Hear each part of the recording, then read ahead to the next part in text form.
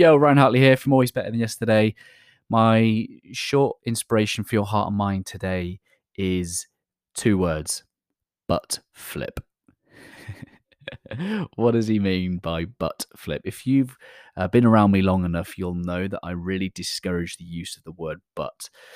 So often we say that really positive things, I really like, or I love you, but, that's what I hear in my house all the time. Oh, I love you, Ryan, but I just wish you'd stop leaving your mess around, or I wish you'd X, Y, and Z.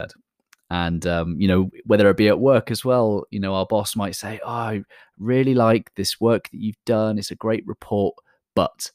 And it's just something about that word but that in our psychology as human beings, we just forget. It's like Will Smith with his little mind eraser that just goes, I've forgotten everything you said that was good. And I'm suddenly focused on everything that you said after the word but. It's not a great thing to do, in your leadership toolkit. Get rid of the word but. However, I'm going to give you permission, if you ever needed permission from me, to use the word but on two occasions, two very specific occasions. If you are trying to develop a positive mindset, but every now and again the negative creeps in or creeps out of your mouth, shall we say, then we can use but after the negative. So it's the opposite of what I've just said, really. So we don't want to be saying but after the good because it discounts everything said before it. However, if we say, oh, I didn't really enjoy that film, but, then we can start to consciously focus on the good, the positive. So if that negative has snuck out, if it has come out, we can quickly say but. Oh, I didn't really like that film. I didn't enjoy that food, but it was good to spend time together. It was good to be out of the house. It was good that I was able to afford to eat out, whatever that might be. So if something negative creeps out, you don't like, you don't want, you're not enjoying, but, and that but, your brain will try and kick in as quick as it possibly can to validate and justify why you've said but.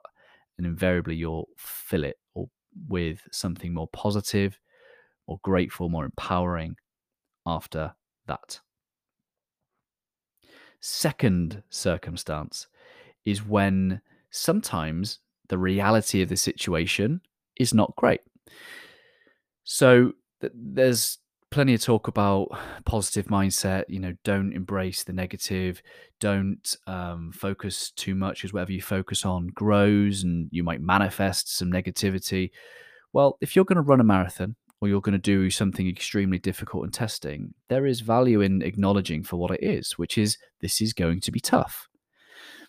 And that statement of this is going to be tough isn't necessarily going to manifest it to be harder, but what it does is it gives you an opportunity to use the word but and follow it up with a reason why you'll get through it anyway.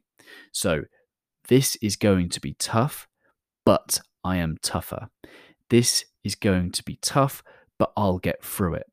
This is going to be tough, but I will learn regardless. I will be better for it. So there you go. There's a two circumstance with which you can say the word but.